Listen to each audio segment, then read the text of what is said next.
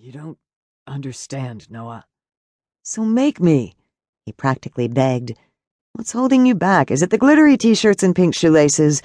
Do I need to dress like a lumberjack and stop using product in my hair? What? Nick shook his head. It's not you. That's the worst line ever. Is this the part where you tell me you were raised by a homophobic father with abusive tendencies? Something like that. Well, shit. He'd only been half serious. But studying Nix's miserable expression, he could see he'd hit closer to home than his mate would have liked. Will you tell me about it? He encouraged softly.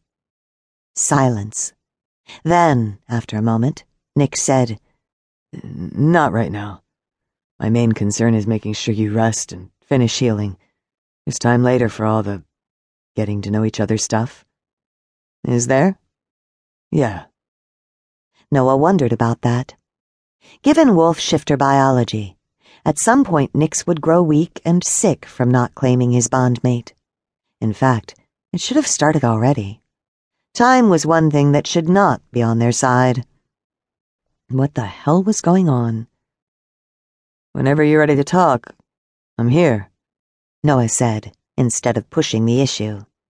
He couldn't force Nix into anything. That wouldn't end well for either of them. Any idea when the doc is springing me?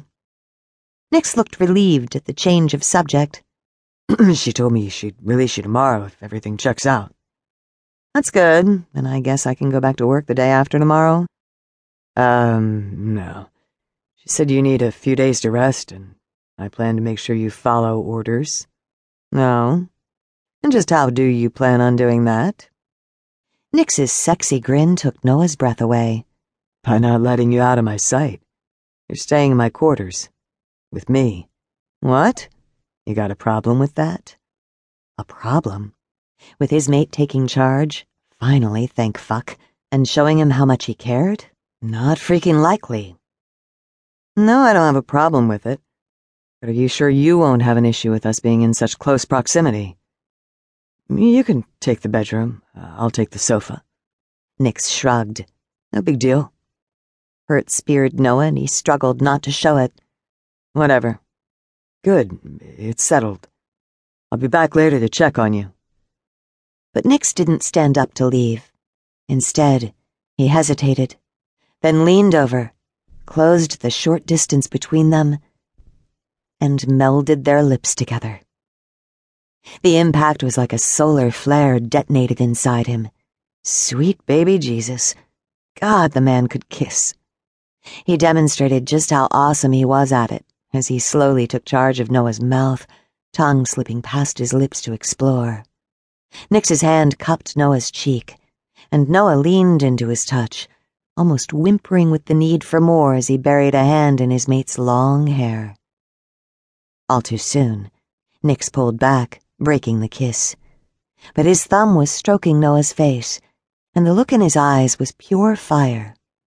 For about 5 beautiful seconds, this was the man Noah longed for as his life partner. The self-assured partner who'd love, desire, and cherish him above all others. Then Nix retracted his hand, and the doubt crept back in, shadowing his eyes. Whatever or whoever had put that look there, Nix's reactions represented a lifetime of suppressing who he was meant to be. Noah really had his work cut out for him. I gotta go. Nix eased back and stood. He looked like a wolf with his paw caught in a bear trap. Okay. See you later. Noah gave him what he hoped was a reassuring smile. I'll be back.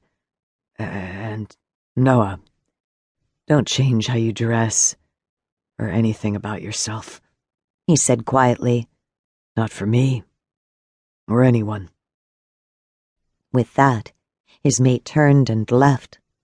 After the door shut behind him, Noah relaxed into the bedding and groaned. That man was going to be the death of him yet. Had any of the others had this much trouble getting on the same page with their mates? Stupid question. Sure they had. Every single one of them had issues to get past before they could make things work, and it seemed he and Nix would be no different. Bored, he cast about for something to do.